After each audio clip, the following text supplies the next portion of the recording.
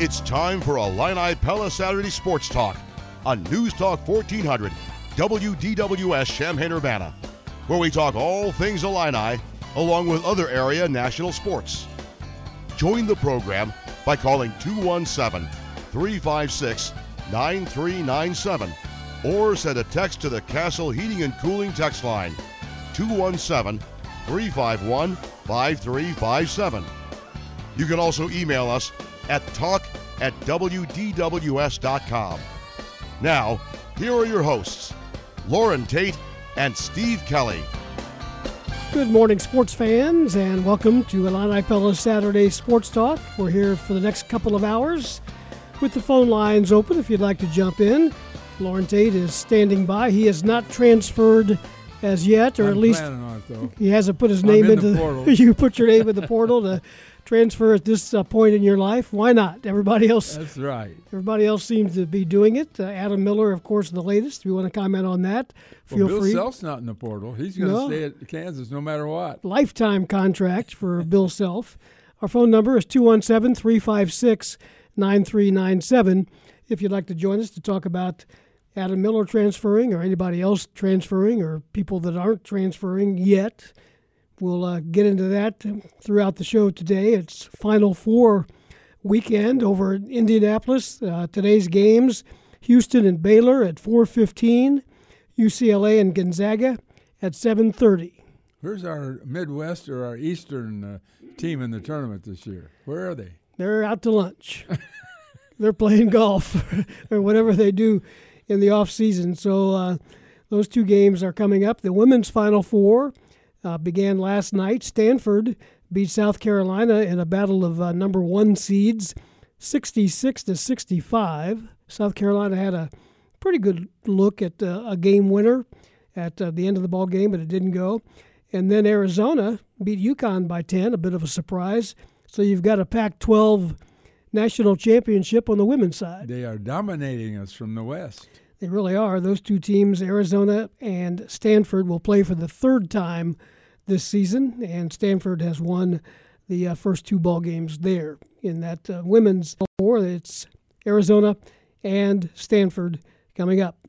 Major League Baseball, the Cardinals and the Reds this afternoon at 3:10. The Pirates and the Cubs at 1:20. Those four teams did not play yesterday after opening the season on Thursday.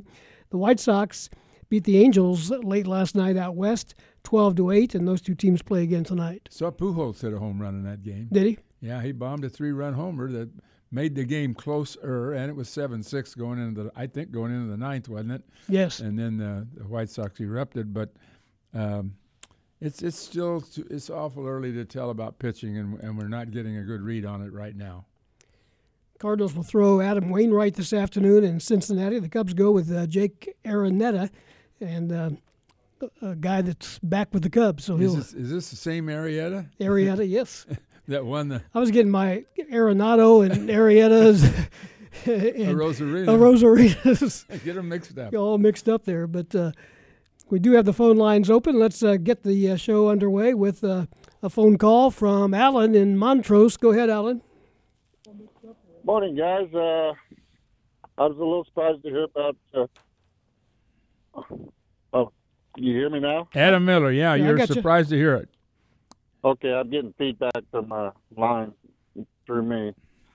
Anyway, Adam Miller is leaving, and I'm kind of curious as to why. Although I did hear mainly his mother wanted him to move on. Well, and I think I heard Georgia. Yeah, is going back to Russia to play ball. That's what we and hear. We're going to lose Williams and Frazier.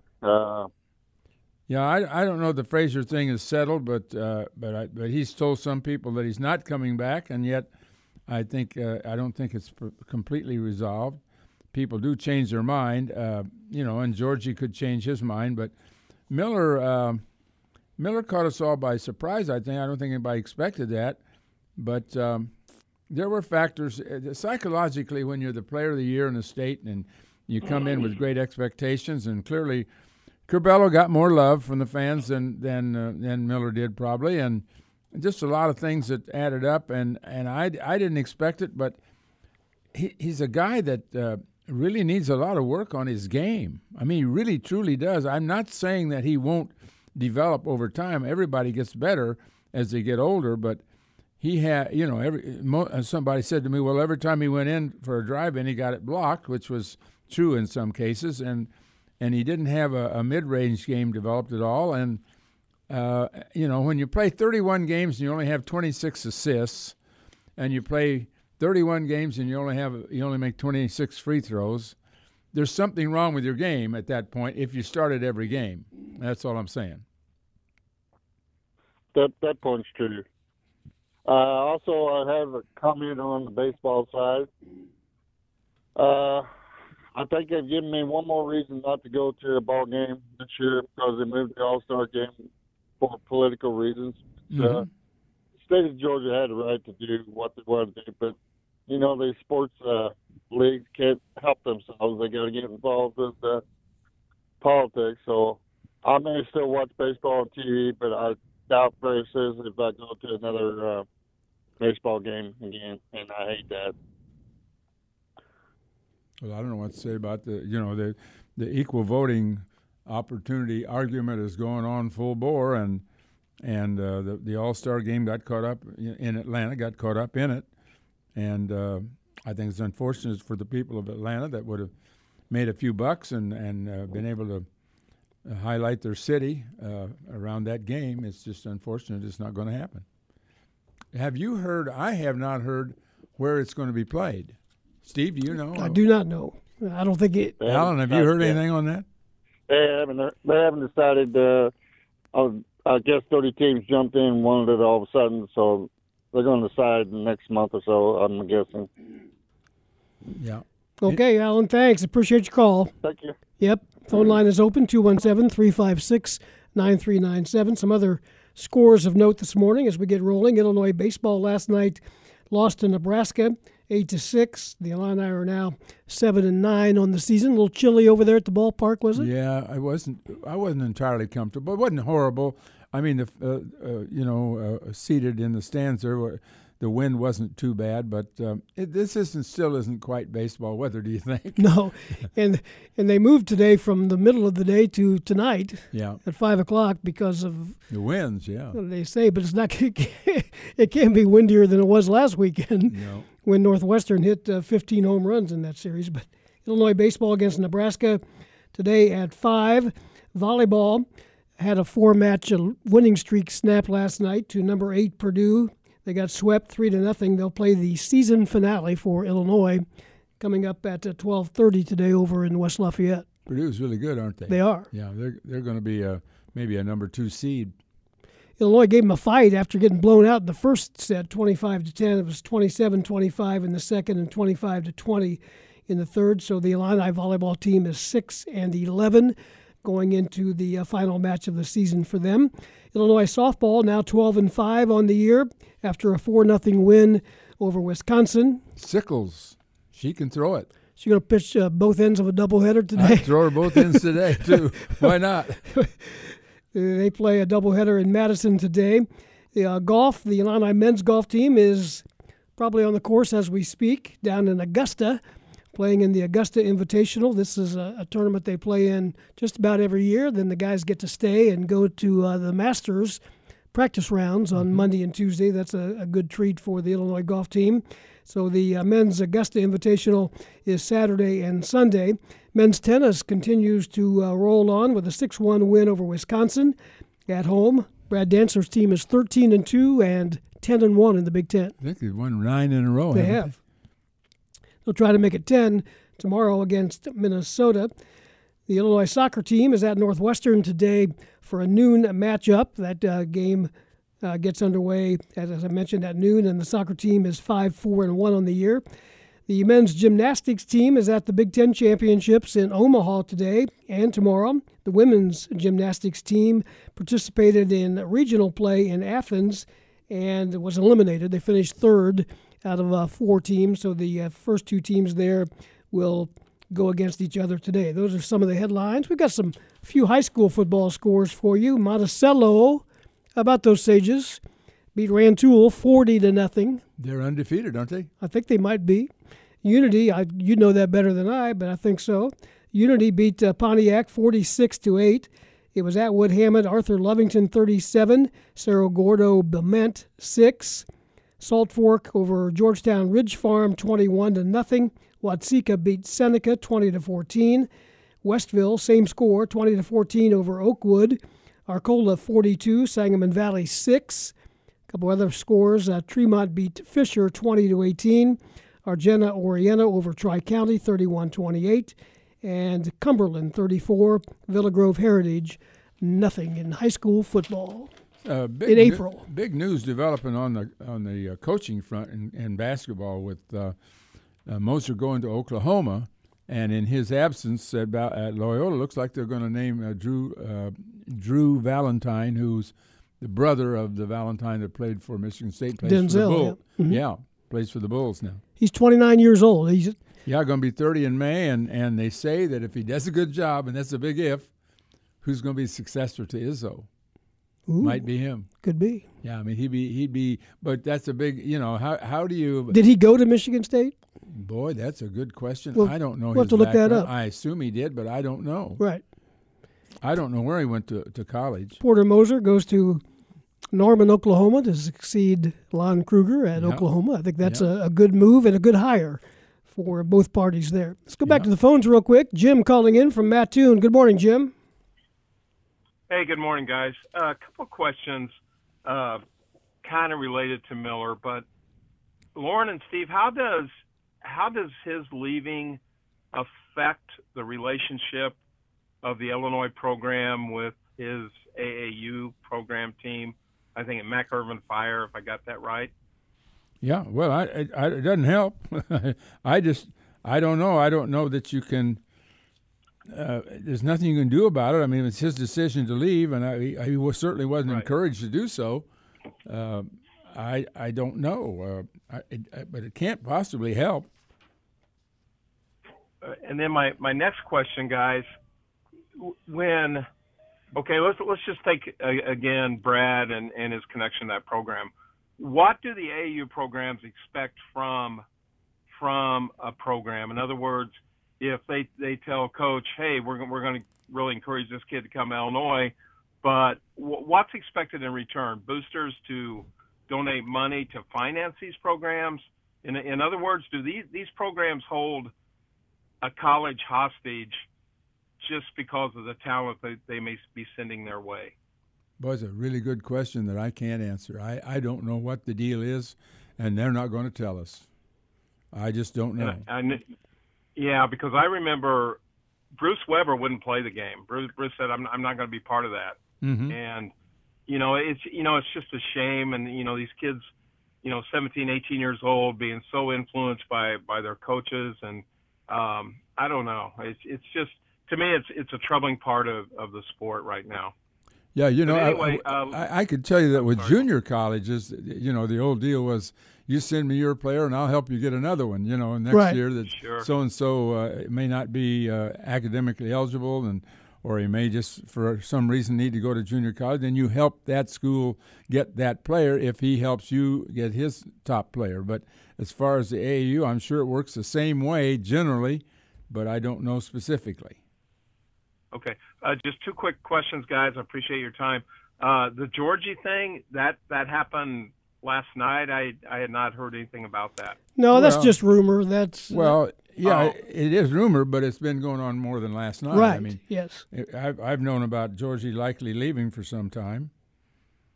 Okay, and also Melendez has committed, but when does he sign? Is that by August? Oh, no, the signing's sooner than that. Oh, man, you're going to make me look up the signing date. I'll try to do that right now. I'm just going to Google it. Maybe I can get the next signing date for college basketball. We've got time to check that out. We appreciate it, Jim. Anything else? No, thanks, guys. I love your show. Okay, appreciate you. Sturdy's going to be on with us. He'll have it. Yeah, appreciate you listening, Jim. Thank you very much. Thank you. Next signing date. Drew Valentine, by the way, went to college at Oakland University in Michigan. Okay. And actually played in the NCAA a couple of times. Our information tells us. So we'll take our first break at 9:16. We'll keep the phone lines open, 356-9397. If you'd like to join us, Illini Pella Saturday Sports Talk, and we're back with more after this. Welcome back to Illini Pella Saturday Sports Talk. Well, Steve, the signing day has been extended, and according to what I'm reading here, it says April 14th, which is 10 days from now, that you could actually sign players. Right. So I assume... It extends through sometime in August. Well, August 1. Okay. And 2 August. Yeah, 2 August. And so I assume we can sign these guys in 10 days. We'll see. That would be Melendez and anybody else they might lock down between now and then. Tate Washington is going to announce this coming week, and they think they're going to get him, but who knows? We've seen him twist in the last moment. We're going to have Brad Sturdy as one of our guests today at 9:45. He is at an AAU basketball tournament as we speak. He was there yesterday and will be there over the weekend up in Wisconsin. So we'll check in with him and talk some basketball recruiting, some portal questions, anything else that you might have on your mind. We'll have the phone lines open there as well when Brad Sturdy joins us. Also coming up at 9:30, we'll talk about the new Eastern Illinois University basketball coach Marty Simmons with his new boss, Tom Michael. The AD at EIU will join us at 9:30. Then in the second hour, Will Leitch from MLB.com and Tom Ackerman from KMOX in St. Louis. So with the baseball season underway, both those guys will have some baseball thoughts, and you might too. I'm going to switch you back to Richie's statements, his column today about the starting lineup. I want to know if you agree with it. Scott Ritchie, okay. Okay, we got Coburn at center.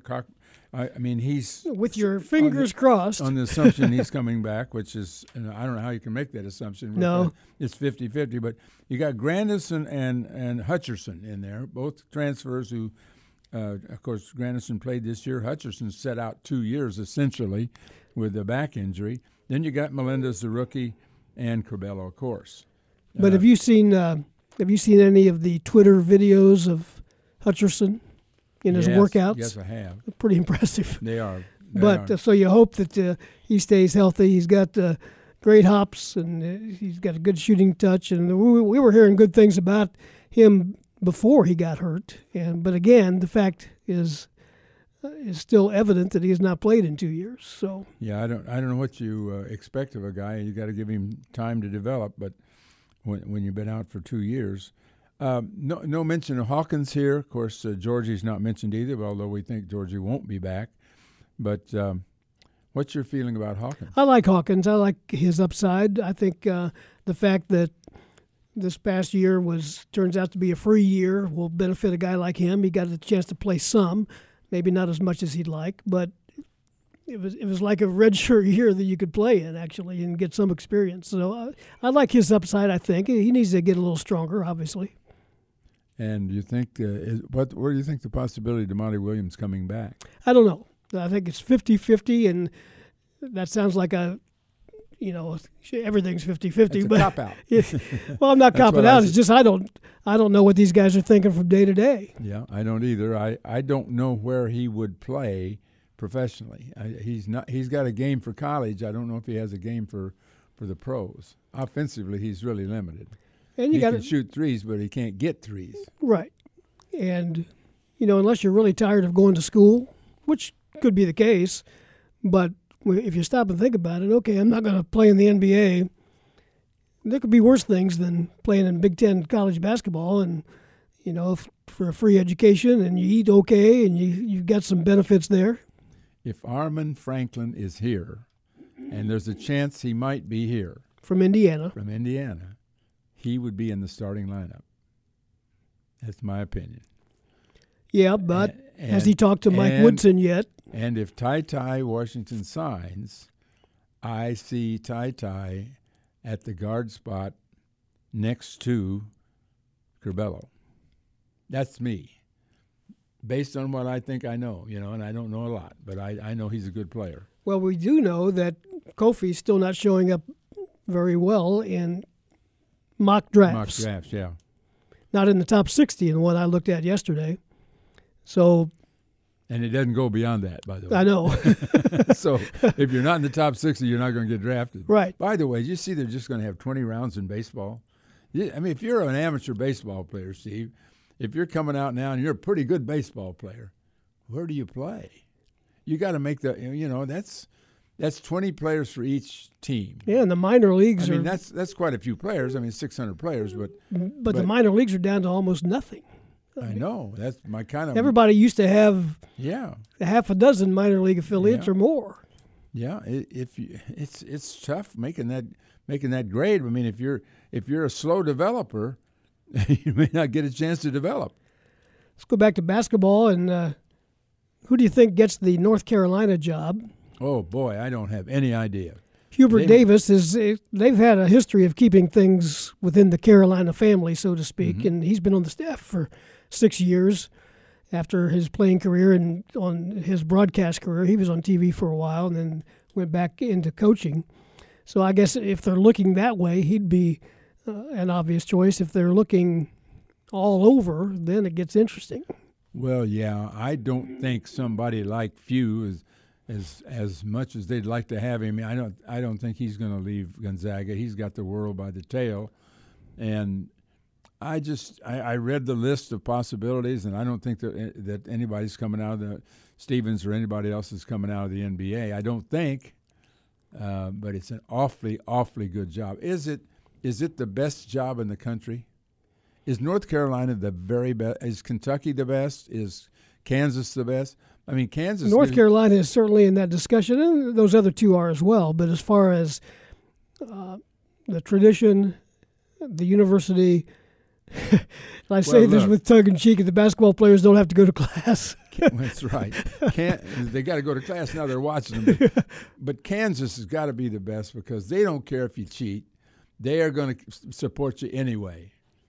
They don't care. I don't know this happened, and I'm sure it probably didn't, but I could almost in my mind when I heard about Bill Self's lifetime contract, he went, but North Carolina's going to call me or has called me. Well, can they pay him more than 5.4 a year? 5 years guaranteed, rolling over. Automatic rollover, yeah. Every year he's got 5 years. But it'll be interesting to see what happens there. Texas got their guy in Chris Beard. Texas Tech job is open. I don't know if that's a good job. It's not a bad job. So there's still some things out there. They were in the Final Four 2 years ago. Yep. Loyola is open at least for the moment, and so that's the way things go in the college basketball world and the world of the wild, wild west with players. You may not like it. I don't like it, but I don't know what you do about it. I got the best one yet. Are you ready for this Yep. out of the portal? Mm-hmm. Okay. A guy by the name of Jason Carter played 2 years at Ohio. I heard this. Played 2 years at Xavier. Guess where he's going to play next year? He's going back to Ohio. He's going back to Ohio. There was another guy that started at VCU, went to Florida Gulf Coast, went to somewhere else, and now he's going back to VCU. So that literally is the wild, wild west. And hopefully, there could still be some Illinois guys pop in that. You don't know what's going to happen yet with guys. And you just think almost 4 players per team across the country out of 350 teams. 4 players per team are going into the portal. How do you keep track of it? It's going right at 1,200 right now. And that might be one reason that Roy Williams said, you know what, I've had enough of this. Well, yeah, I think that's why Lon Kruger said the same thing. I mean, those guys have got it made in the business. They've made their living. They've made a lifetime's worth of money. They're made millions. They've got great homes. They've got more than one home. And, why should they put themselves through that? Why would you want to have to start over every single year from scratch building a basketball team? Now, Kentucky's done it. Duke's done it. I mean, it's being done, but there might come a point where a guy would just say, "Oh, I don't have to do this anymore." Well, maybe there's no loyalty at all among the players. You just know you don't know what they're thinking. We don't know what Miller was thinking. We're out, fans are out there rooting for Miller and thinking he's here for at least 3 years, and I don't know if he's got an NBA game really, maybe 4 years. But no, he's gone after one. So you and I maybe could theoretically threaten to enter a transfer media portal. And but they probably say, "Go ahead, and go." No, that's what I said. I said to Rosso, "I'm joining the portal." He said, "Go right ahead." See you later. But then we could go and then maybe come back. Actually, that's kind of what I did, wasn't it? I retired and came back. I didn't officially enter the portal, but anyway, it's 9:28. We're going to talk to Tom Michael, former Illini athlete and now the athletic director at EIU, about his new basketball coach, Marty Simmons. That'll be coming up next. We'll keep the phone lines open as well at 217-356-9397 on Illini Pella Saturday Sports Talk.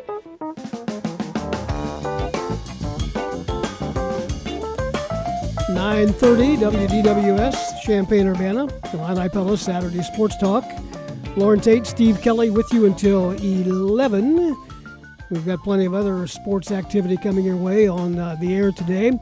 Illinois volleyball at 12:30, baseball at 5. A lot going on this time of year. 217-356-9397 is our phone number if you'd like to join us. We say good morning to our friend, longtime friend, Tom Michael, the athletic director at Eastern Illinois University. Tom, how are you this morning, my friend? I am excellent, Steve. Thanks for having me on. Good morning, Loren. Good morning, Tom. How are you? Busy, excellent, thanks. Busy time for you. You've hired your first basketball coach at Eastern Illinois University. Talk a little bit about Marty Simmons, the process, and how that all came about. Yeah, we started that about 4 weeks ago when we made the decision to go in a different direction with the leadership of the program, and it was just a couple days after that announcement came out that Marty and I had a chance to connect, and certainly had some good conversations throughout. We had a really good pool of candidates. There was a lot of interest, and I just feel blessed to have a lot of relationships, a lot of contacts over 30 years of playing and being in administration now, from guys I played with, played against, that are in the coaching field, and then obviously all the great coaches that I've been able to be associated with when I was at Illinois, and their staffs, and just different contacts to be able to talk to people. And the theme that continued to come out when I talked to individuals about Marty is just what an unbelievable basketball mind he is, and how he can teach the game and develop players. And certainly that's important at all levels, but it's probably a bit more important here because we're not going to get the five-star kid here at EIU, and so we've got to find kids that can really be developed into better players, and then take advantage of that. And having a guy on the sideline that can call a timeout late in the game, and you feel really confident in his basketball knowledge that he can put a play together that can win you a game, and really excited about that piece. And you bring some name recognition, at least to basketball fans in the Midwest, in the state of Illinois and Indiana as well. He played a couple of years at IU and then Evansville, then coached at Evansville, coached at SIU, Edwardsville. So, and had legendary, almost, I'd say not almost, but a legendary high school career at Lawrenceville. Well, that certainly is a plus for us here in Charleston too. He played super sectional games here in Lance Arena, and was here for holiday tournament every year as well. So he's played a lot of games, scored a lot of points in this gym here. So from a community standpoint, just the reactions so far have been very, very positive, and our basketball program probably needed a shot there with that too. And I think Marty's certainly going to be able to do that with his high school career that he had at Lawrenceville, and winning 68 straight games, back-to-back state championships. And for me, I was fortunate that my parents took us up to the state tournament, to the Class A state tournament every year, and so I was able to see that happen with the Lawrenceville teams in 80, 82 and 83, and then be fortunate enough to be able to win a state championship 6 years later in 89 with our high school team, and things like that. And a lot of it has to be able to see see those guys do it, and obviously they played with a ton of energy and enthusiasm when you win 68 in a row. And so, all that I think ties into what he can bring to EIU and to Charleston. Well, Tom, I'm going to switch you over to the portal business because right now the mid-majors are really taking a hit where some of their top players are trying to move up, apparently, and of course, obviously, there are players moving down, moving sideways every other way. But how do you see this new free market, as we call it, immediate eligibility, affecting the mid-majors like Eastern? Yeah, I think personally, from a philosophical standpoint, I don't like it. I don't think that it's good for college athletics, generally speaking. However, as I've told our coaches, my opinion doesn't matter on that because it's here, and the one-time transfer being eligible immediately, even though that legislation hasn't officially passed. I mean, it's on the cusp of doing that here, I think, in the next few weeks. So that being said, it's about the relationships that you have to build in the recruiting process. You have to do a great job of making sure that people want to be at your institution. You've got to continue to have those relationships as you go through it. But undoubtedly, we've got a kid in our league at Morehead State, and I don't have any idea if he's in the portal or not, but he's a freshman and end up being MVP of our conference tournament when Morehead State beat Belmont, and I'm quite certain that everybody certainly is aware of him, and those things are going to take place. But Loren, what we have to do is this process is here, so we've got to figure out a way to use it to our advantage as well. And I think the part that concerns me about this process overall is I don't know what that number is. It's probably up to 1,200 now, just for men's basketball. But last year there were over 200 kids that put their names in the portal and didn't end up at a Division I institution. And that's the part I think that the NCAA has to take a look at and understand, because I suspect that number is going to be larger this year. And let me cut in on you. It has to be larger because you got all these seniors returning for a fifth year, super seniors. That's right. Yep, there's no question about it. And so it's fine that the NCAA thinks that it's great to have a kid be able to go and play somewhere immediately, but when are we going to take a look at these kids that think that it's greener someplace else? They put their name in the portal, and we're going to go recruit with that scholarship once they put their name in the portal. They're not going to come back here.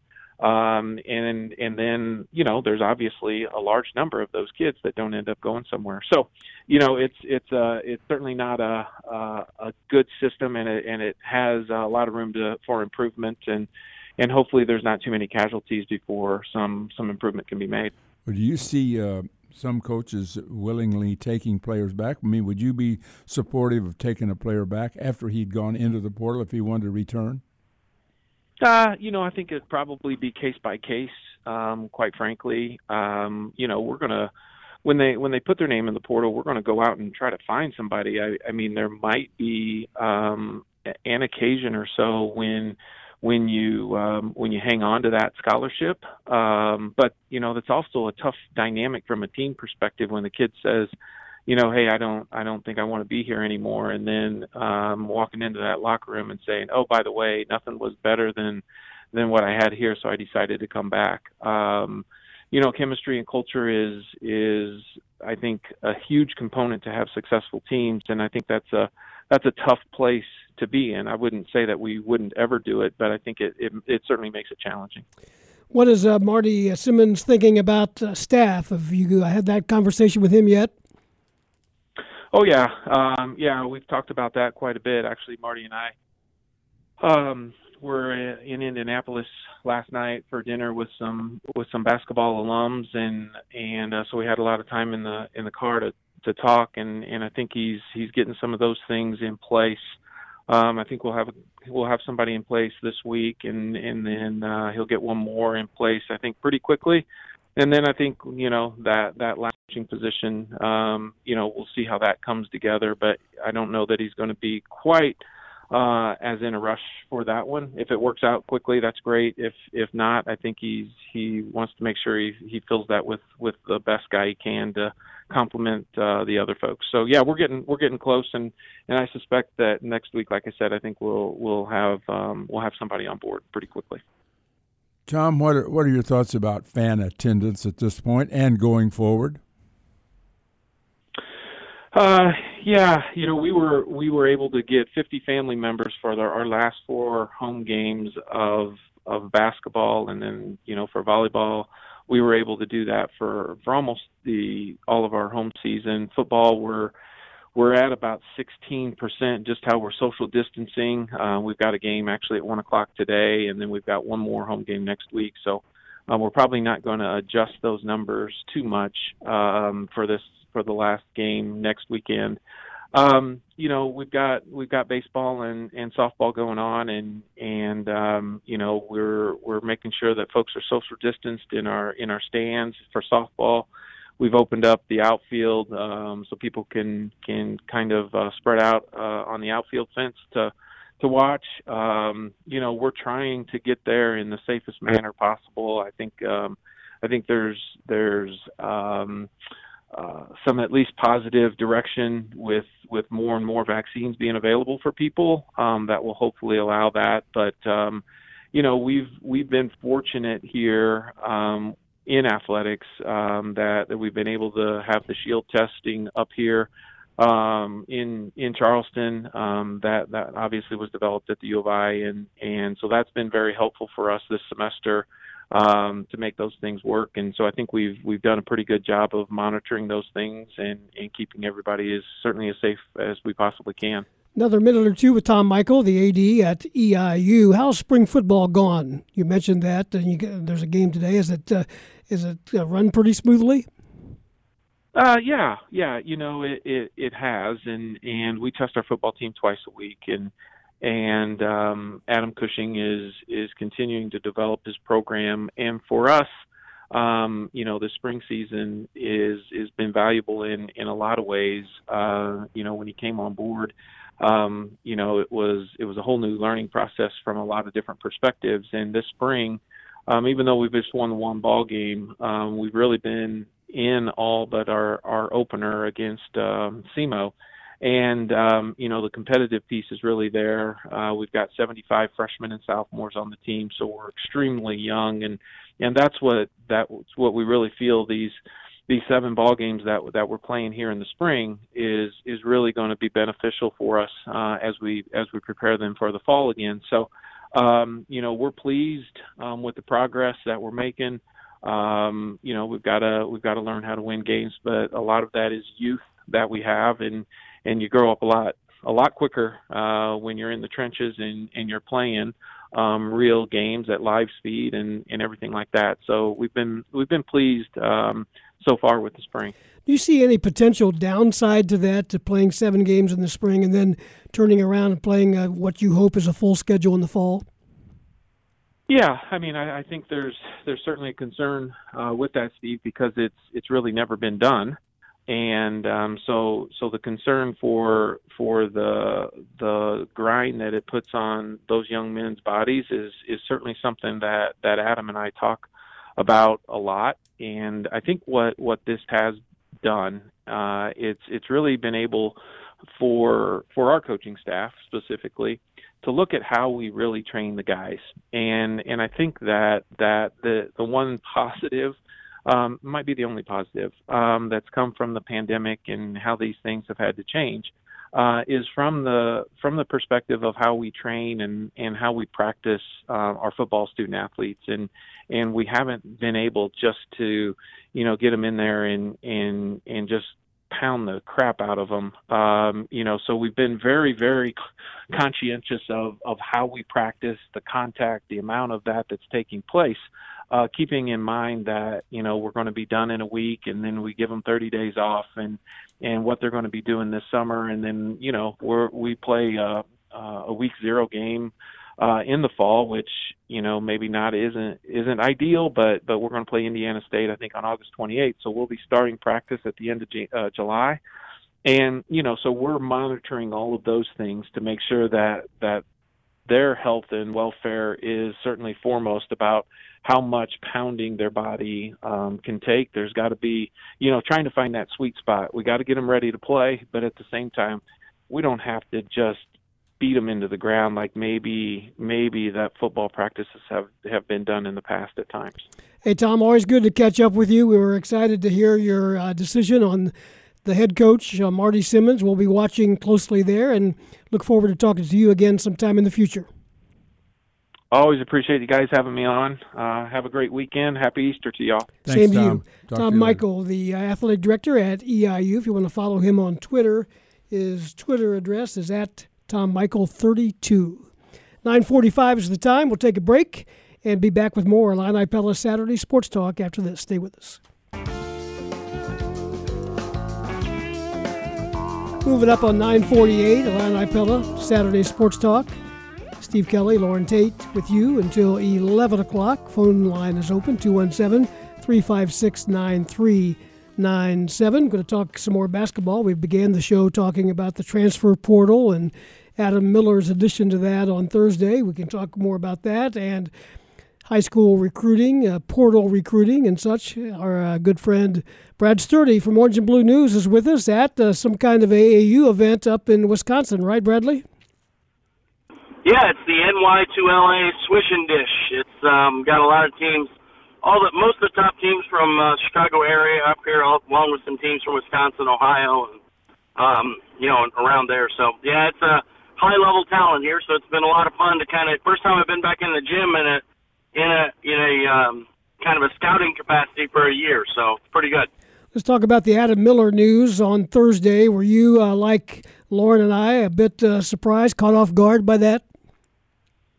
Yeah, I was. I mean, who wouldn't want to start on a top 5 team all year and feel like you were set to step into a bigger role the following year because a couple of the guys were leaving. So I think it was kind of odd, to be honest. And even his postseason, some of his social media activity postseason was kind of leading for next year and talking about what he's going to do. So, yeah, I think it caught a lot of people off guard. I think that, because I think he's a quality player. I think there are a lot of guys with this year, if you're going to lose a guy, this is the year to do it because there's a bajillion guys out there in the transfer portal or in the, in high school recruiting, they're still uncommitted too. So there's a lot of guys out there. Well, with that in mind, what do you got any predictions on what Brad Underwood and staff might do and which way they'll focus? Well, I don't think there's any question they want to bring in. They're going to want to bring in another, guard or 2 or 3 right now as soon as possible, and they're also looking to bring in a lot of front court help.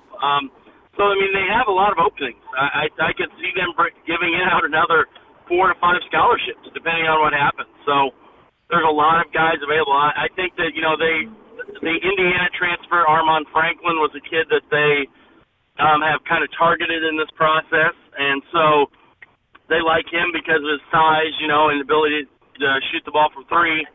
And he's a very good defender too. So you add those things together, and they thought he would be a really good fit. They've reached out to a ton of big guys in the transfer portal, including Florida center by the name of Omar Payne. He's kind of a 5'4". He can play a little 4 too. Athletic 6'10" kid. They had a Zoom with. Trey Mitchell from UMass is another big kid that they would love to get. They recruited him hard when he was in high school. I think he averaged 17 and 8 this year at UMass. Then in the high school ranks, there's still a number of guys. Mr. Basketball in Wisconsin, Brandon Podziemski, who is a kid that they love. He can score at all 3 levels. He's 6'6". Lefty, just does everything well. Great shooter and just a tremendous scorer. And then you add in, they still obviously the gold prize, I guess, or gold standard or whatever, would be Tate Washington from Compass Prep in Arizona, who we just saw, put on a show this week at the Geico Nationals against the best players in the country. So he's a 6'4" point guard who does a little bit of everything. He's can play on the ball, off the ball, just does everything. He's a talented kid. So there's a ton of guys out there still that they are, high on, that they feel like they have a shot at, and we'll kind of see. And, of course, the transfer portal's not done either. There are a lot more guys going in and out every day. So I would say that Illinois is going to have some more openings too. I feel like there are going to be some other guys that are going to,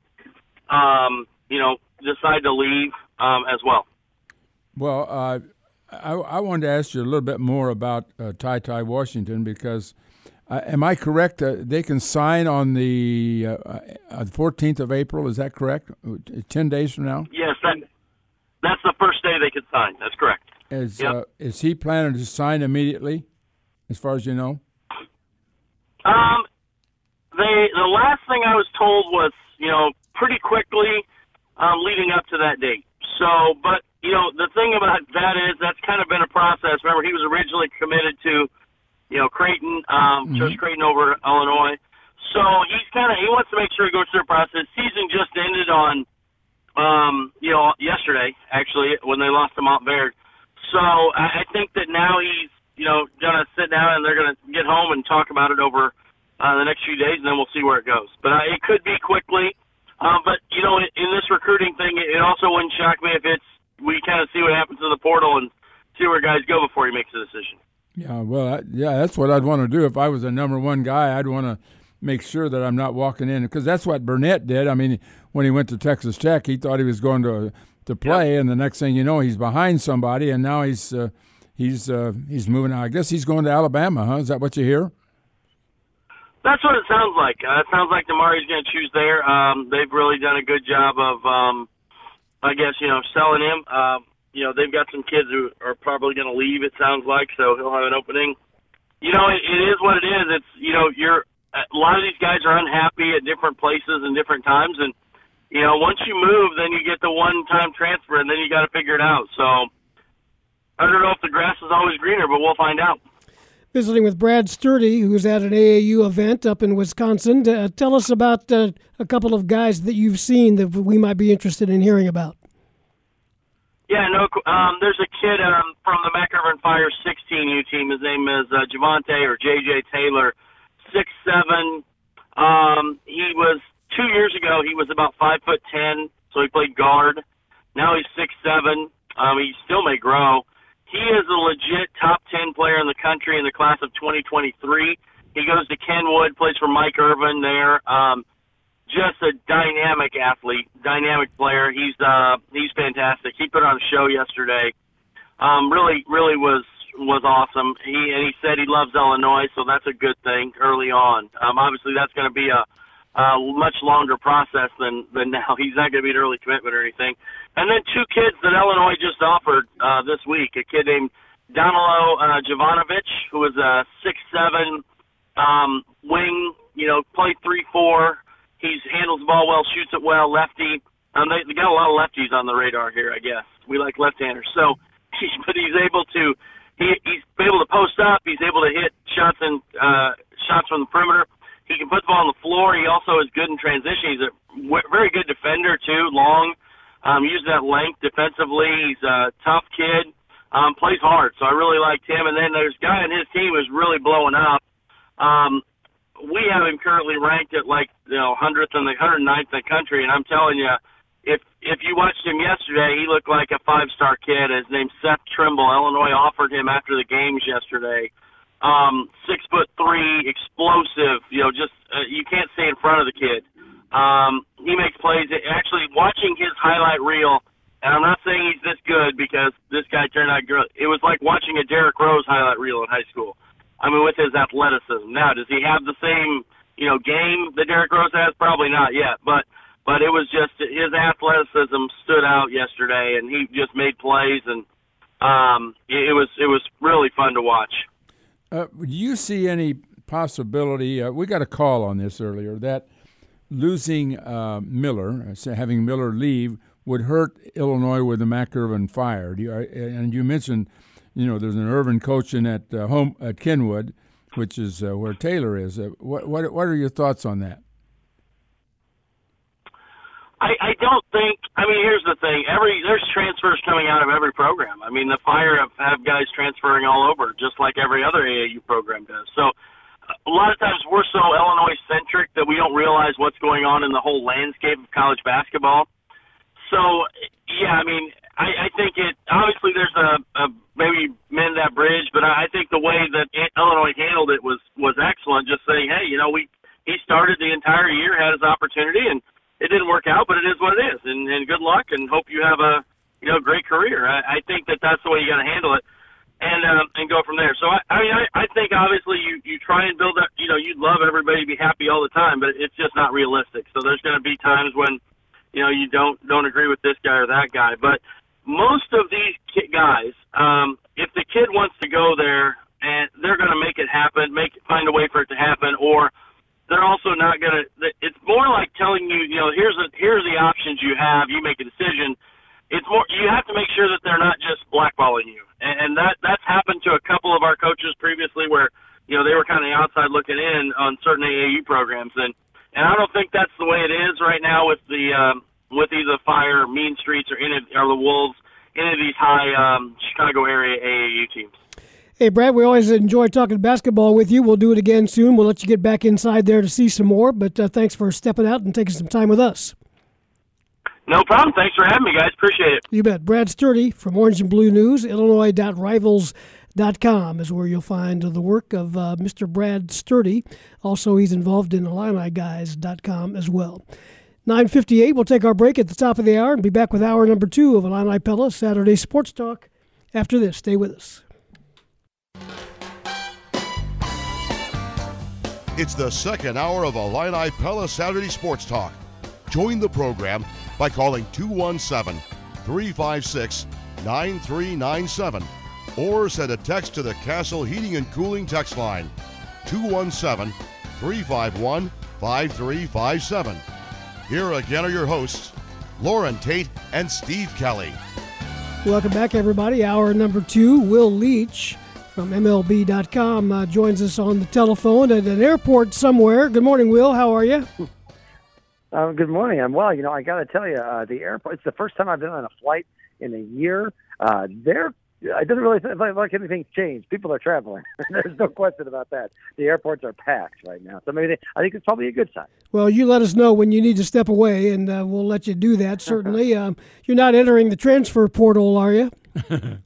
Is that what they've named the international terminal now? I don't know if they come up with new names constantly. Listen, I'm just exploring my options. Let's just put it that way. That's a good way to do it. Major League Baseball season underway. I know you're excited about that. Yeah, certainly. I was actually pretty excited. I wrote a piece for MLB.com. The first day, obviously it's great to see baseball back, but the first day really had a lot of exciting things. But for me, just seeing fans back, it was really kind of remarkable how much of a difference, a kind of emotional difference it meant watching those games. Just to hear, I know it's reduced capacity, but just hearing fans and hearing people at Yankee Stadium call the bleacher creatures and hearing the people at Wrigley, it really made a massive difference. It started to feel, last year I'm glad they played, but it certainly felt a lot more like baseball again. Well, Will, I just wanted to get started with the Cardinals a little bit. And what do you see? I was so concerned about the outfield. Now, is it starting to come around a little better, you think, with these young guys? For me, Carlson is not a major concern for the Cardinals. That guy is a top-tier prospect, and I think they're worried about some guys. They're not worried about Carlson. The issue really is, who fills that right field spot. Justin Williams was the first guy, made a good play in the field, and actually has a lot of thunder in his bat, but is obviously pretty unproven.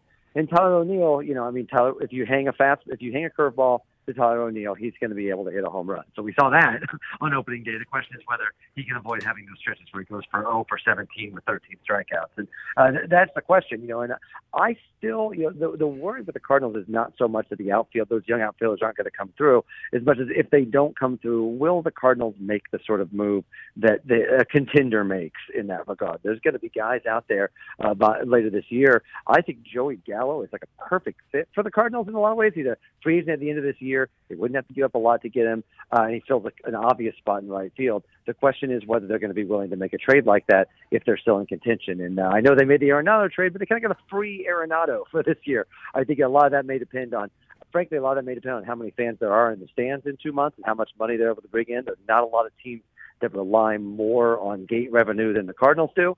So I think that'll make a big difference. But I think the major question I think a lot of people have, I feel like you can find outfielders there. To me, the question is whether you got enough pitching and if you can hold off, if Gant can hold up and Ponce de Leon can hang up on the backside. Mm-hmm. So a lot of this was counting on Flaherty being an ace, and we certainly did not see that in Game 1. Yeah, that's for sure. Well, have you had any change of mind about the threesome of Milwaukee, Cubs, and Cardinals in terms of the Central Division? Which way are you leaning? Yeah, certainly. I think the Brewers and the Cardinals are a little bit of a step ahead. I'll say that I know the Cubs were discouraging on opening day the way they've been discouraging all winter. I think that there's no question. There's an undeniable sense that of slumped shoulders with that team on opening day. Now, last year it was supposed to be fun with them, right? Okay, it's Bryant and Rizzo and Baez, and it's all the last ride. We're going to do this last ride, but that team did not have the vibe of a team that was making a last ride on opening day. It's just opening day, but there's not a lot of joy in that clubhouse. It certainly doesn't look like it.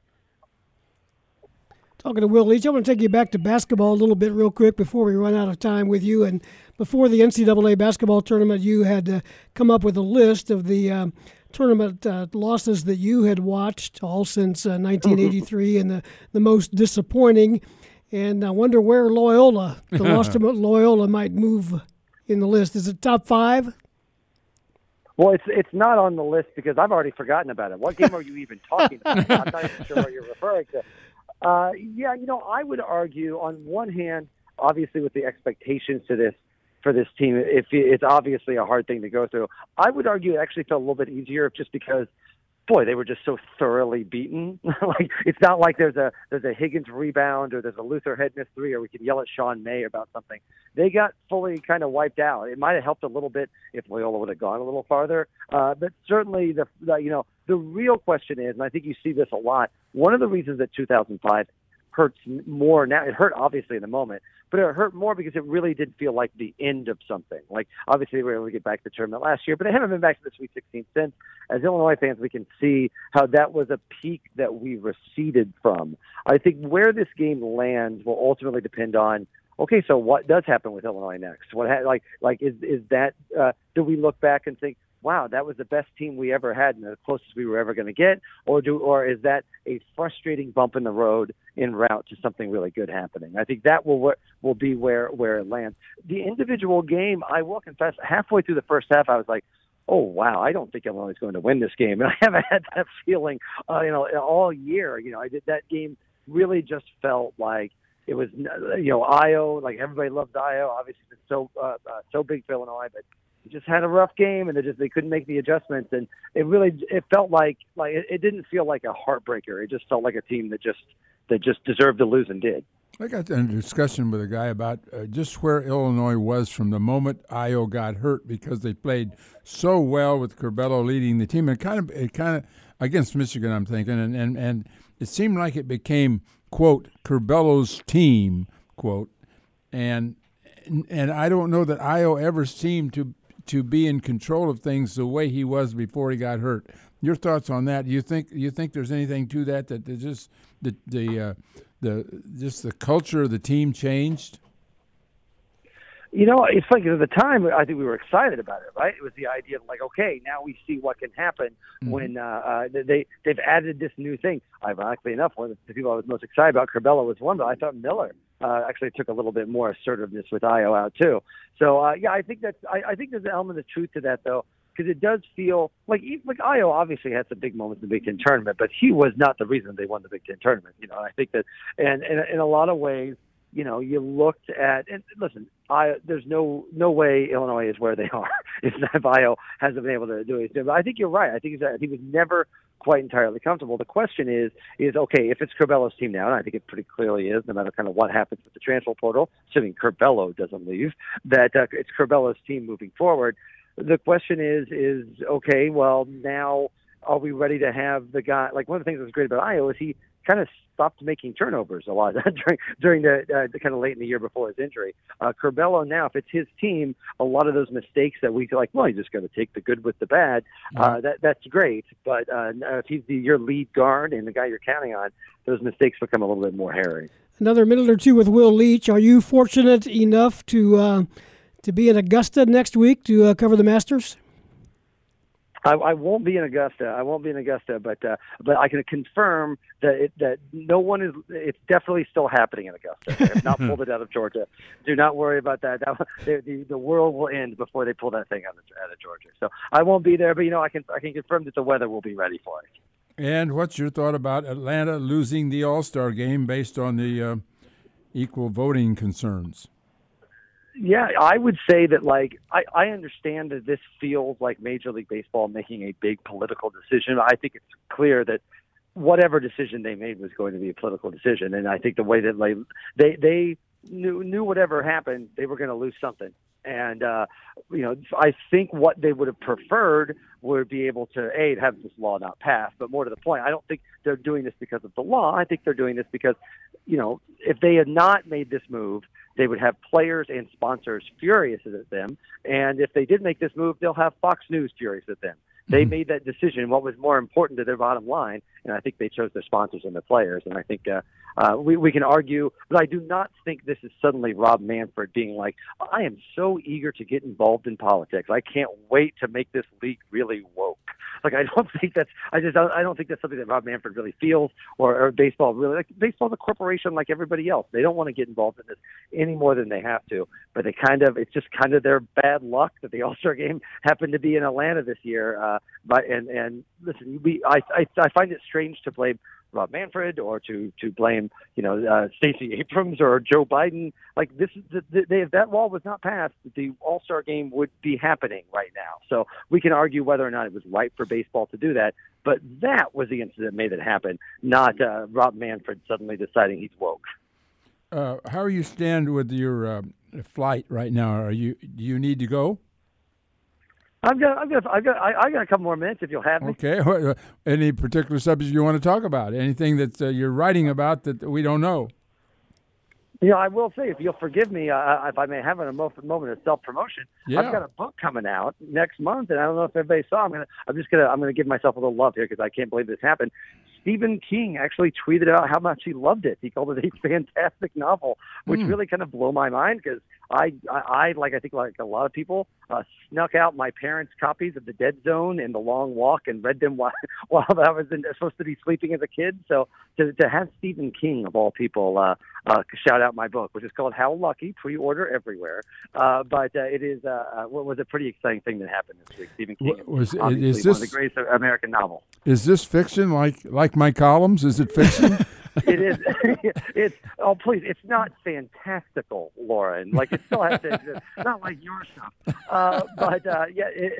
It is fiction. It is fiction. It's a novel about a 26-year-old man with a physical disability who witnesses a crime and has to figure out what happened and kind of deal with kind of his own limitations. So is there a part? It's also kind of funny. Is there a part for me in the movie? There is a part for you in the movie. You play Stephen King. I don't know how. I didn't even know he was in it. But I'll see what I can do. I will push hard. It's going to be you or Eastwood. So I'm not sure which one. Who's going to get the part? I would take you, to be entirely honest. The book is called How Lucky, and it comes out when?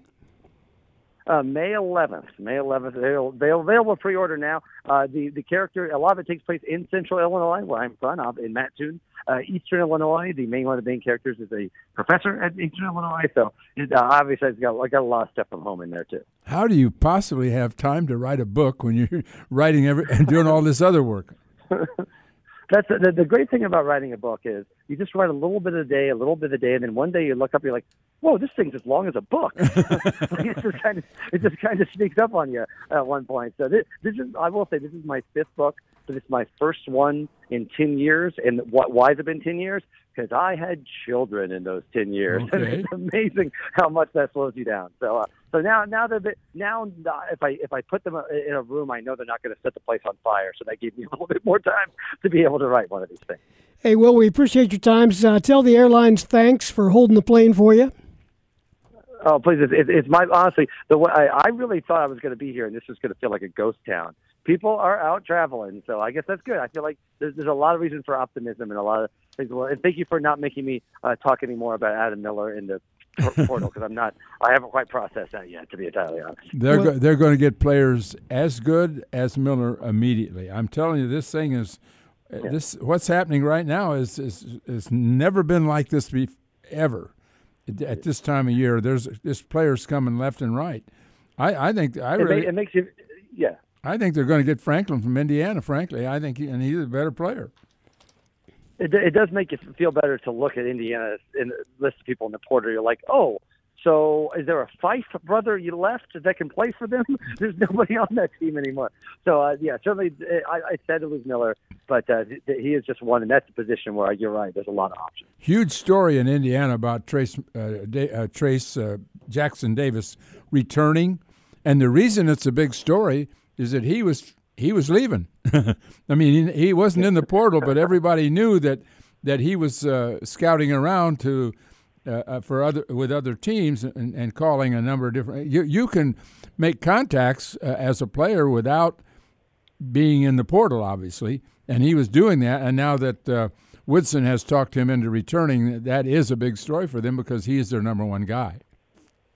Well, but if everyone else is gone, I think you're right about Franklin. I think Franklin makes a lot of sense for Illinois. And the frustrating thing with Miller, just to close, is it did feel like it was all kind of set up for him next year. Like I understand there may have been some frustration for him that he didn't know Iowa was going to come back. And remember, he was also slow to sign for a long time.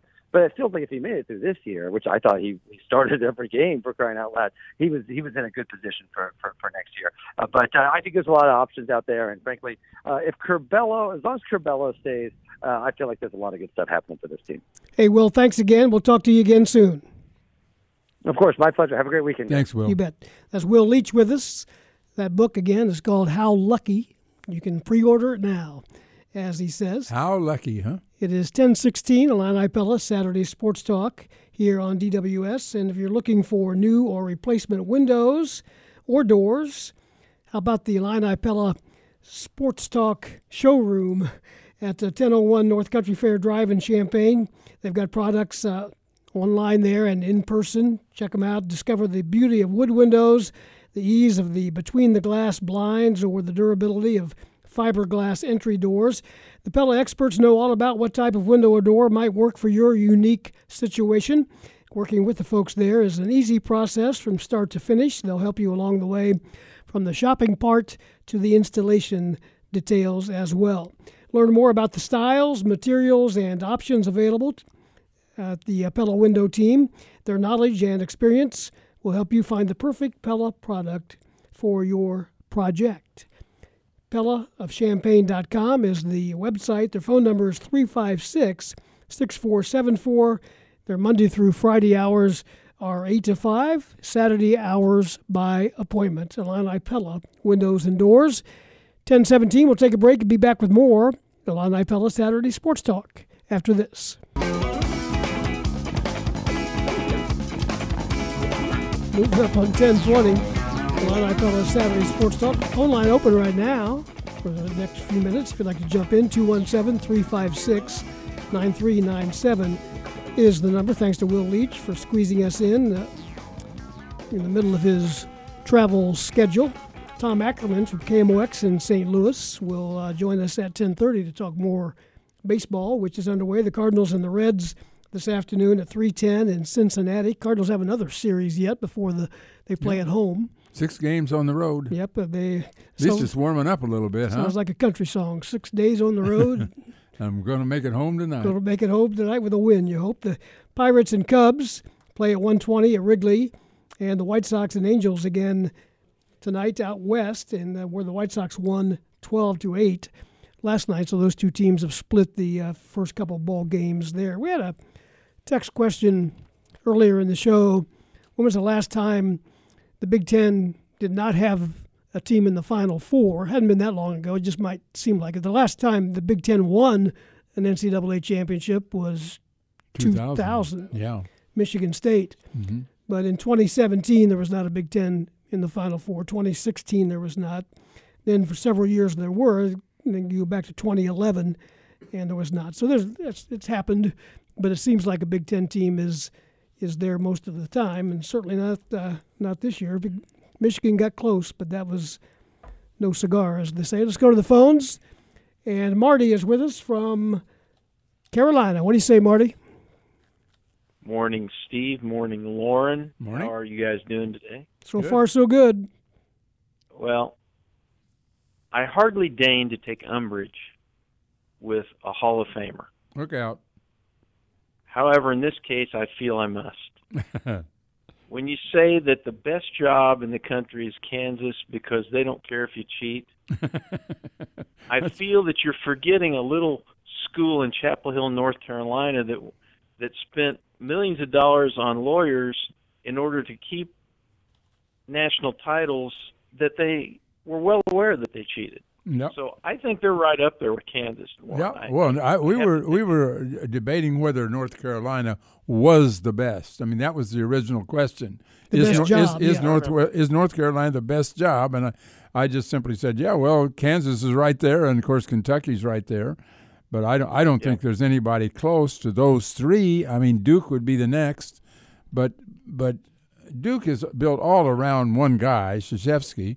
And that's not true of Kentucky, and that's not true of Kansas, and that's not true of North Carolina. I mean, North Carolina is going to be a good forever. Oh yeah, I hate to say this, but North Carolina might just be a better job, only because it's a great area to live in and a great area to recruit to. Although I'll agree that Lexington's nice and all that, but it is quite an operation. But they don't care if you cheat either, as long as you win, Loren. I'm sure of that. Yeah, I just think that when Bill Self left Illinois for Kansas, he had two major thoughts. I'm sure. One, he can get players in far more easily in Kansas. You can get players in from an academic standpoint. You can get them in that you might not be able to get in Champaign. And the other thing was that they're basketball nuts to the point of, and they're kind of more isolated out there. I mean, they've been cheating for years and years and years, all the way back to Wilt Chamberlain. I mean, Jerry Colangelo was there, and I talked to Jerry. He played with Wilt one year, and he knew, they all knew that Wilt was being paid. I mean, it was no secret. Oh, I'm sure. And at North Carolina, trust me, I don't know if they've gone that far in the past, but they have tough admission standards. A lot of kids here in North Carolina can't get into North Carolina because they have tough admission standards, but they don't have tough admission standards to get basketball players in, and they never have. Well, you got to tell those other students they need a 46-inch vertical jump, then they can get in. That's true. Hey, I'm tempted to call back in. I don't know if you guys have rules when Ackerman comes on, but I'm going to just about bet that the Cardinals aren't going to average 11 runs a game this year. I think not. So.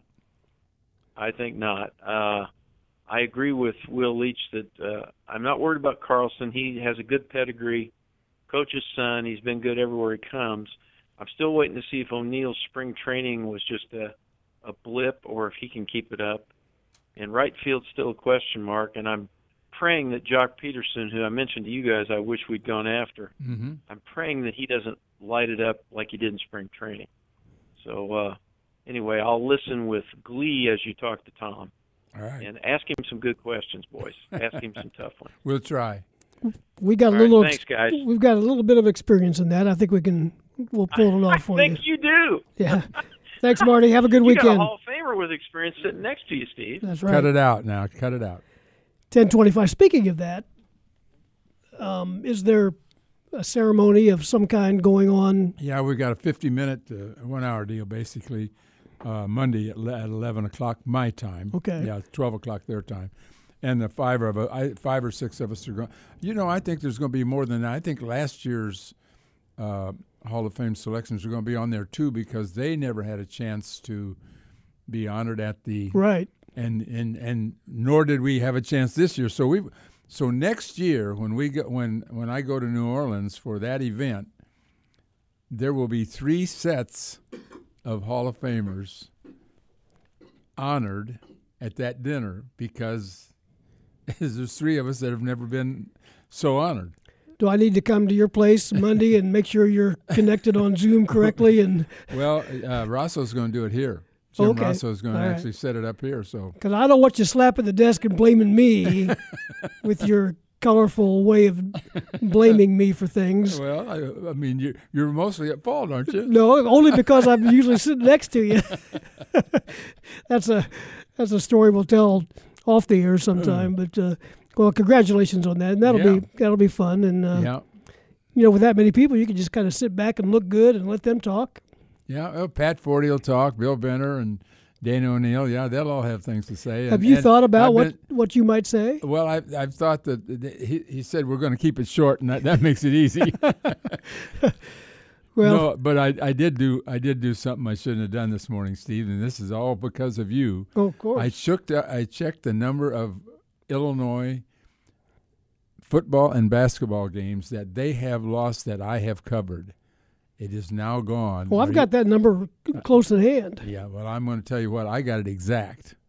I have covered 1,003 losses in basketball and football since 1966 I've covered. I was just looking it up because I keep a spreadsheet on that, and our numbers may match and they may not, but they're pretty close. I think it's. I think you're 112 games under 500 in football. 637 basketball losses and 366 football losses. Anyway, it comes to 1,003. Let's see here. I've got you. That's a lot. I've got you 366. Is that what you said? Football losses. Mm-hmm. 10 ties. Yeah, I forgot the ties. So you're 254 and 366 and 10 in football. Yeah. That's minus 112 below 500. That's a 40% winning percentage there. Ed Bond, what's he doing keeping that? Fire the writer. It's my fault. It must be the beat writer's fault. You're a longtime beat writer. I can't win with this guy. Let's get some new blood in. Your basketball number is certainly better, and there's a 65% winning percentage there in basketball. So I kept mine as well. Mine does go back only to 1981, not 1966. But so they could fire us both and not miss us. I just wonder how many newspaper workers. I'm going to call myself I've been a columnist the whole time. How many columnists have covered over 1,000 losses for football and basketball at any place? And between the three very many. Between the three of us sitting here, Ed Bond to my right and you to my left, look at all the losses that we've seen. Ed's seen them all since when? About 1974. So he's seen some wins too. We've all seen some big wins. Speaking of football, they're having some contact over, I believe, today. I think 11 o'clock. Bealham is he's gonna let them hit a little bit today, and we're going to have a press conference later about it.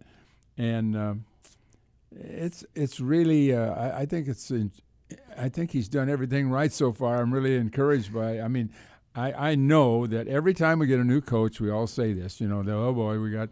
We're going to turn it around. We're going to win. But I never felt this confident, and I'm not sure that he can do it because it is such a big job. The odds are against you at Illinois to win football games because they've been losing for so many years. It's hard to turn it.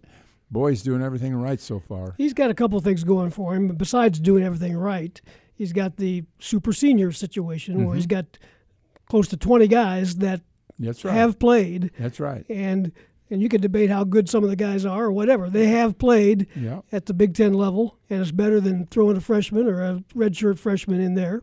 Yep. So I think that, of course, everybody else has that same thing. I don't know that anybody has more than that number staying. But we consider ourselves, quote, a linebacker school at one time because we've turned out a lot of great linebackers at the University of Illinois.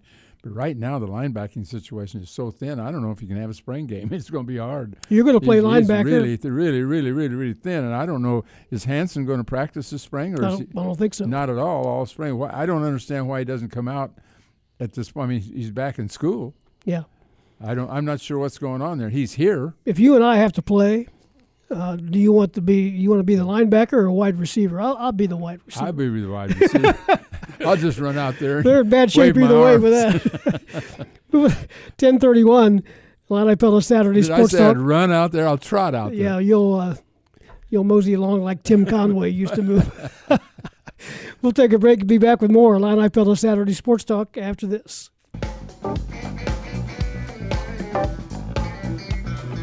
10:33. This is Illini Pella Saturday Sports Talk with Loren Tate. Steve Kelly with you. We're chugging along until 11 o'clock this morning. Got started at 9. We appreciate all the callers and our guests so far. Batting cleanup in our lineup today from St. Louis, Tom Ackerman, the sports director at KMOX in St. Louis. Good morning, Tom. How are you? Steve, I'm doing great. I've been on since 9 as well. So I just got off the Bethel Lutheran Church pancake breakfast, which is they do it virtually. Every year they have a Cardinals breakfast, and they have me as the guest speaker. And they would not be denied. They wanted to do it last year. They had to cancel it, but this year they did it on Zoom. And so it started at 9, and they said, Tom has a hard out at 10.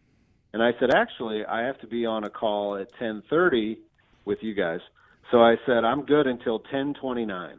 So they literally took me to 10:29, and so I am warmed up. You talk about some questions. Boy, they got after it. So these were a big group of Cardinals fans raring to go this morning. What was the number one question? Right out of the gate, they wanted to know, about pitching, of course, and then they wanted to know about is this team considered to be one of the better ones in the National League? I think there was some question about Matt Carpenter. I knew that was coming right away, and a lot of other things. But the Cardinals fans are funny. They are definitely excited about this team, but they do not miss a thing. I mean, they are paying very close attention to any questions that this team might have. And my overall theme was, I really think that this franchise is pushing hard to get after another World Series. And I said, they're doing it because of you. They really do it because of the fans. The fans here are pretty aggressive when it comes to demanding excellence. And some could say that that's being spoiled. Others could say that that's just a high standard. And I think that the fans ultimately pushed the Cardinals to get Nolan Arenado. And I think they did it to appease the fan base, who was starting to show signs of not only angst but a little apathy. I think there were some people kind of wondering, should I renew my season tickets? Should I invest my entire life to this team like I usually do? Is this team good enough? And the Cardinals said, you want to see good enough? All right, how about this? So they gave him the best third baseman in the game, one of the best third basemen over the last decade, and he makes everybody better. So the optimism is high, but there are still a lot of questions.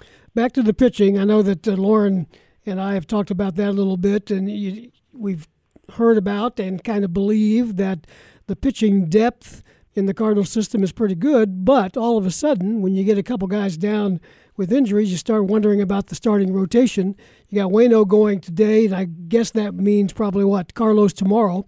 And you're just not sure about the durability of the starting rotation.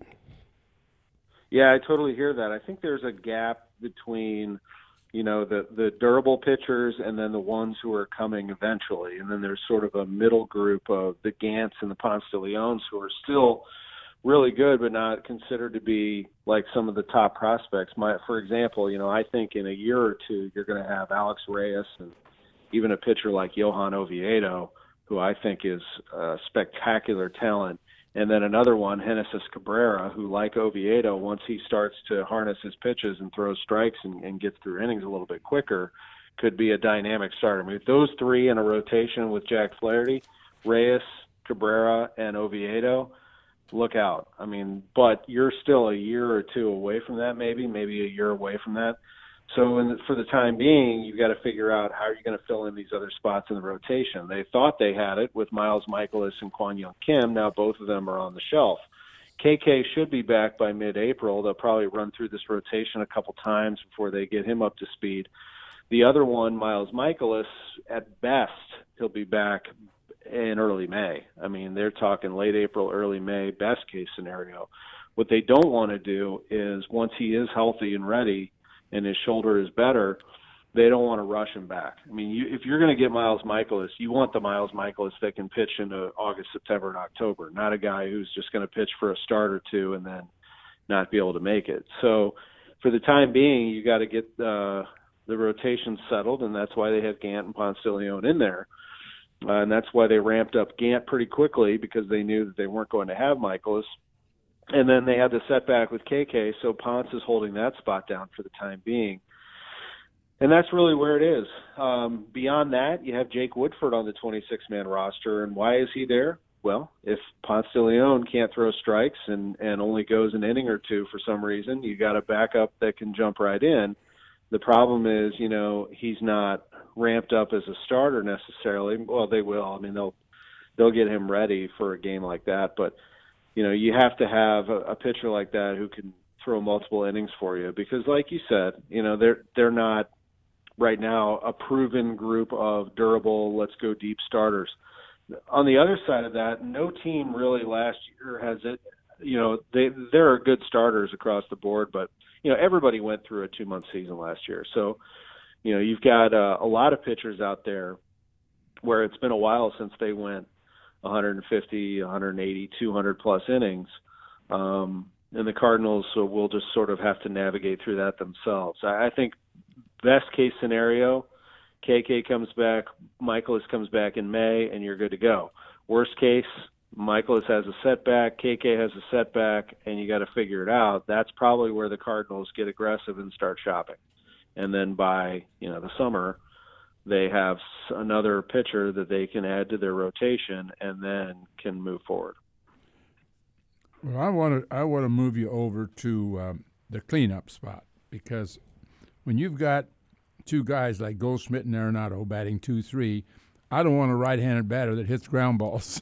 I want a left-handed hitter who can pull the ball and hit with some.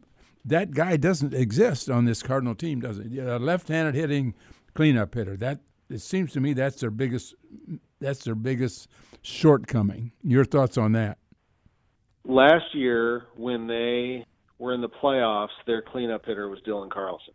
Mm-hmm. And he's a switch hitter, so he hits from the left side. He is pretty devastating, and he showed, in that first game that he powered one off the pole for a home run. He's got great power. So if I were drawing up a lineup, I have 3 different scenarios for you. One would have Goldie, Arenado, Carlson, 2, 3, 4, because I'm not 100% on DeYoung right now as your cleanup hitter. As you mentioned, you're putting 3 righties in a row. The next thought would be to have Carlson bat second. So you have Edman first, Carlson batting second, with the massive protection of Goldschmidt and Arenado 3 and 4. That's a pretty good 2, 3, 4 right there. But how about this one? This might be a little different. What if you went with Edman leading off, Goldschmidt 2, where he seems pretty comfortable, Carlson 3rd, and Arenado 4th? Now you're hitting them with a left-right, left-right. Mm-hmm. That could be interesting. You got 2 switch hitters, 2 right-handed hitters. So I think it really depends on their comfortability, how comfortable they are with putting Carlson a little higher in the order. I don't think he should be at 7 myself. When I drew up a lineup early in spring training, I had him at 2. But, so far it's worked, so it doesn't look like they're going to change it anytime soon. They scored 11 runs in the first game, and Carlson hit a bomb at number 7 in the order. So I think that's probably where they go, but keep an eye on the cleanup spot and see if that changes a little bit. But that they do like Arenado batting behind Goldie 2-3, sure, because you're going to have to see them more, and if you're an opposing pitcher, you're going to have to face Arenado in the first inning. Like, there's no way around it. So it becomes a problem, and having Arenado offer some protection for Goldschmidt's pretty scary too, because those are some really good players, and Goldie responded with a 4-for-5 day. Well, the difference between Goldschmidt and Arenado and the rest of these right-handed hitters is they don't care who's the guy could be thrown with both hands as far as they're concerned. I mean, they're as accustomed to batting against right-handed pitching as they are left. I don't know what the percentages are. I'm sure that somebody can tell me, but I have just as much confidence when they're up there against a right-handed pitcher as anybody. And so anyway, I just your thoughts exactly like mine. I think Carlson will wind up being the cleanup hitter, but I still think they need a left-handed hitting right fielder, and they've got one out there right now, Williams. I just don't know if he's going to be good enough to hold the position.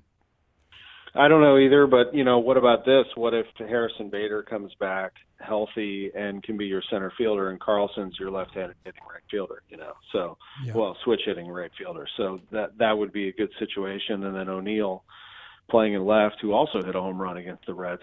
The other thing is, it is one game, so while it was definitely exciting, I noticed that Carlson hits a home run, so suddenly all the national writers are like, Dylan Carlson will win the National Rookie of the Year. Yeah. It's like, well, let's all slow down a little bit. He's great, but he will go through a slump also. But you're right, and I feel the same way about the lineup.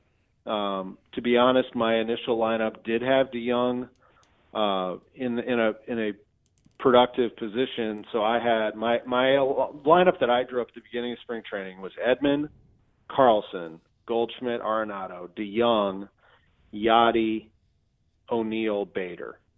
They since have amended that to Edman, Goldschmidt, Arenado, DeYoung, moving those guys up a spot, O'Neill up to 5, Yachty 6, Carlson 7, and 8 the extra outfielder, which in this case was Justin Williams. I mean, I like the lineup. It's fine, but let's just see over time. The 4 spot's really important. I mean, is Paul DeYoung? I'm going to throw away last year because he had COVID and it was just a weird year. But is he good enough to? If you've got players that good getting on base ahead of him, is he good enough to be the number 4 hitter on a National League contending team? That we'll see. More baseball talk with Tom Ackerman in just a moment. Much of the talk this morning has been on the transfer portal in college basketball, so I'm going to let you know that Illinois did pick up a commitment from Omar Payne. He is a big man, 6'10", 230, transfer from the Florida Gators. Yeah, the thing, I looked him up the other day when I heard they were going to get him, and he didn't even play in their first game. He did play in their second game. He had a few points and a few rebounds in their second NCAA game I'm talking about. Right. He's a backup for Castleton, who is a guy that was being heavily recruited by Big Ten schools a year ago and wound up at Florida. He played in 11 games total, sophomore, so he would have 3 years left. But he is announcing that he is coming to the University of Illinois. So we'll talk more about that. Good. And then you got Brandon McKissick going to Florida. The transfer from UMKC picked Florida over SLU and Mizzou and KU and some others. I'm good with Illinois picking up. I don't know how much confidence everybody has in a player that they haven't seen a lot of, but I trust Brad Underwood there. I'll tell you another. I don't know if he's gone anywhere. I haven't seen it yet, but Noah Locke entered the who didn't enter the transfer portal. But Noah Locke down in Florida can really shoot it. Shoots over 40% from 3. Good scoring guard. I'd love to see where he goes. If he hasn't gone anywhere, I haven't seen it. I've been talking baseball all morning, but I haven't seen it. Hey, Tom, what's going to happen with all the Missouri players? Yeah, I'd like to see a list of who didn't enter the transfer portal. That'd be actually more interesting to me. Who actually stayed? So Xavier Pinson is going to transfer. Jeremiah Tillman has played his final game. Mark Smith's going to K-State. I'm trying to think if I know there's a few others that are transferring also. There's a big change going on at Missouri. Really? And Drew Smith, who transferred from Evansville, he's moving on because he's just, he had a terrific career. So it's, you've got basically Kobe Brown. You've got a really good freshman class coming in. And you've got a couple of transfers coming in. So, Missouri will be in a transition. I think they'll still be a competitive team, but it's definitely a team that you kind of hoped you could keep some momentum going because Konzo finally got this program back on good footing. but I'm not sure. It's kind of an unknown what they're going to look like. Konzo has experience putting together a group of guys who don't know each other very well and making them into a pretty good team. So we'll see where that all goes. I am very encouraged with my alma mater, what happened yesterday. I was sitting there at lunch with a friend of mine, and we're like, geez, you got 6 guys, I think, or something like that in the transfer portal. Are we in a rebuilding phase here? And, who would want to come back to a rebuilding phase? And just as we're talking, my phone lights up with an alert that Trace Jackson Davis is coming back. And I said, my friend, we just got really good, because he's going to be a Wooden Award watch guy, and probably that means Christian Lander comes back, and all these others who have entered the portal will probably come back and try to give it a run with this player who said that he doesn't want to run when things get tough. He wants to stay with the program and try to build it. And it's a credit to Mike Woodson for talking him out of the NBA draft, which he's really not ready to be a top player yet. But he's a dynamic college player. So that felt pretty good to see Indiana, as an alum I'm a total delusional fan who thinks that we're supposed to be great every year, at least to see that we're on a path for a pretty good team next year. Before we get back to baseball, one other basketball note. You do a lot of work in the Missouri Valley Conference. Your thoughts on Porter Moser going to Oklahoma? Man, I just texted my friend Joe Castiglione, who's the athletic director there, and I said, wait a minute. I said, so my friends Joe and Porter are together. I said, can I move to Norman? No, but they're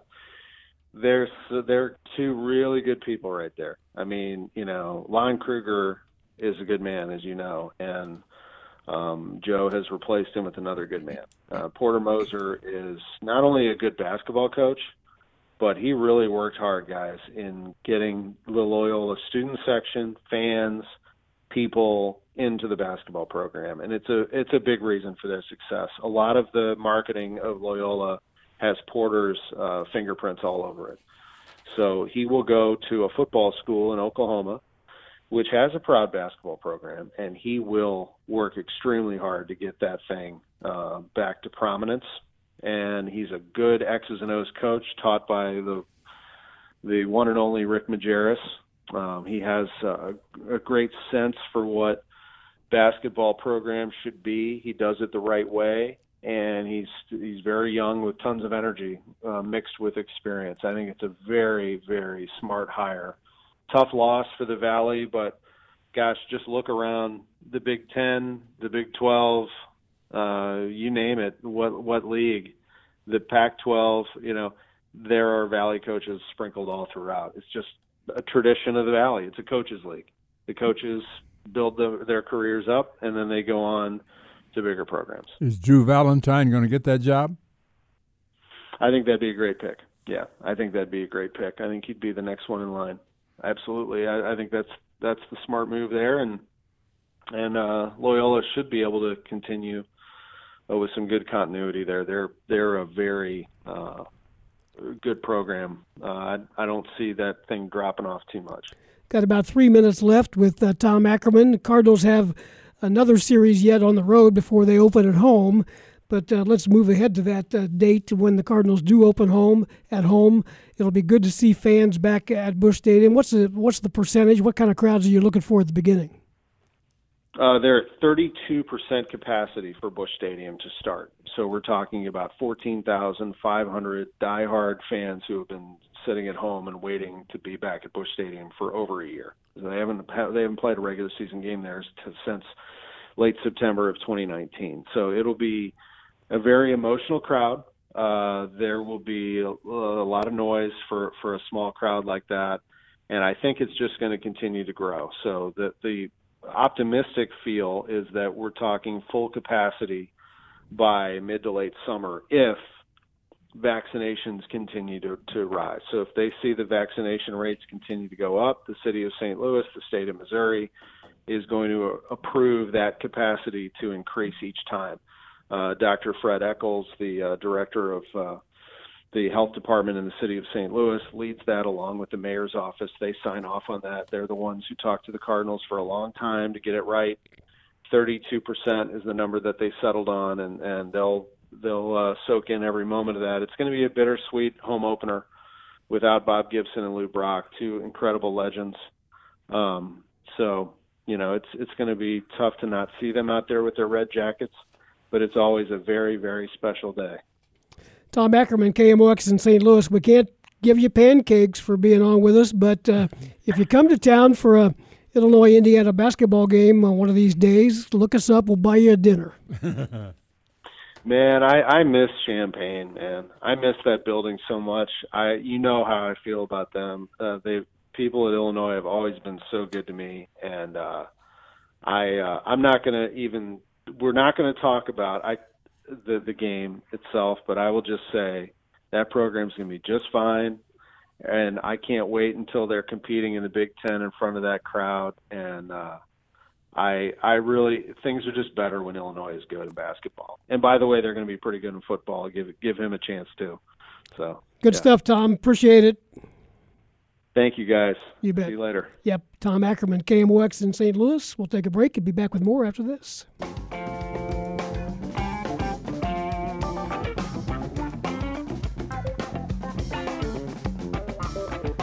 10:58 is the time. Wrapping things up on Illini Pella Saturday Sports Talk. Had some good conversation this morning. What did you learn today, Steve? Well, I learned that our trepidation about the Cardinal pitching staff is probably... Hey, we should never talk about the starters. They're never around in the sixth inning. That's anyway. true. When are the games won, Steve? 6th, 7th, 8th, and 9th innings, yep. Right? That's what you remember about every game. And there's not a starting pitcher ever around. 14% of the pitchers last year threw 100 pitches. 100 pitches in a starting rotation. In the old days, you pitched 100 pitches, right? Yep. 14% last year threw 100 pitches in a game. Starting pitchers. That's just that was a minimal number in a few years back. Maybe I'm going too many years back. Well, no doubt about that. But the basketball transfer portal news is that Omar Payne from Florida, a 6'10" big man, is announcing he is coming to Illinois. He averaged about 4 points and 3 rebounds in a backup role for the Florida Gators. Well, as I said, he did not play in their first NCAA game. He got in the game, the second game, about 11 minutes. Yep. And I thought, okay, it sounds like he's going to be a backup if we have the right center. That's going to take care of the show on WDWS Champaign-Urbana. This is Steve Kelly for Loren Tate, our producer Dave Leake, and Ed Bond. Have a good weekend, everybody.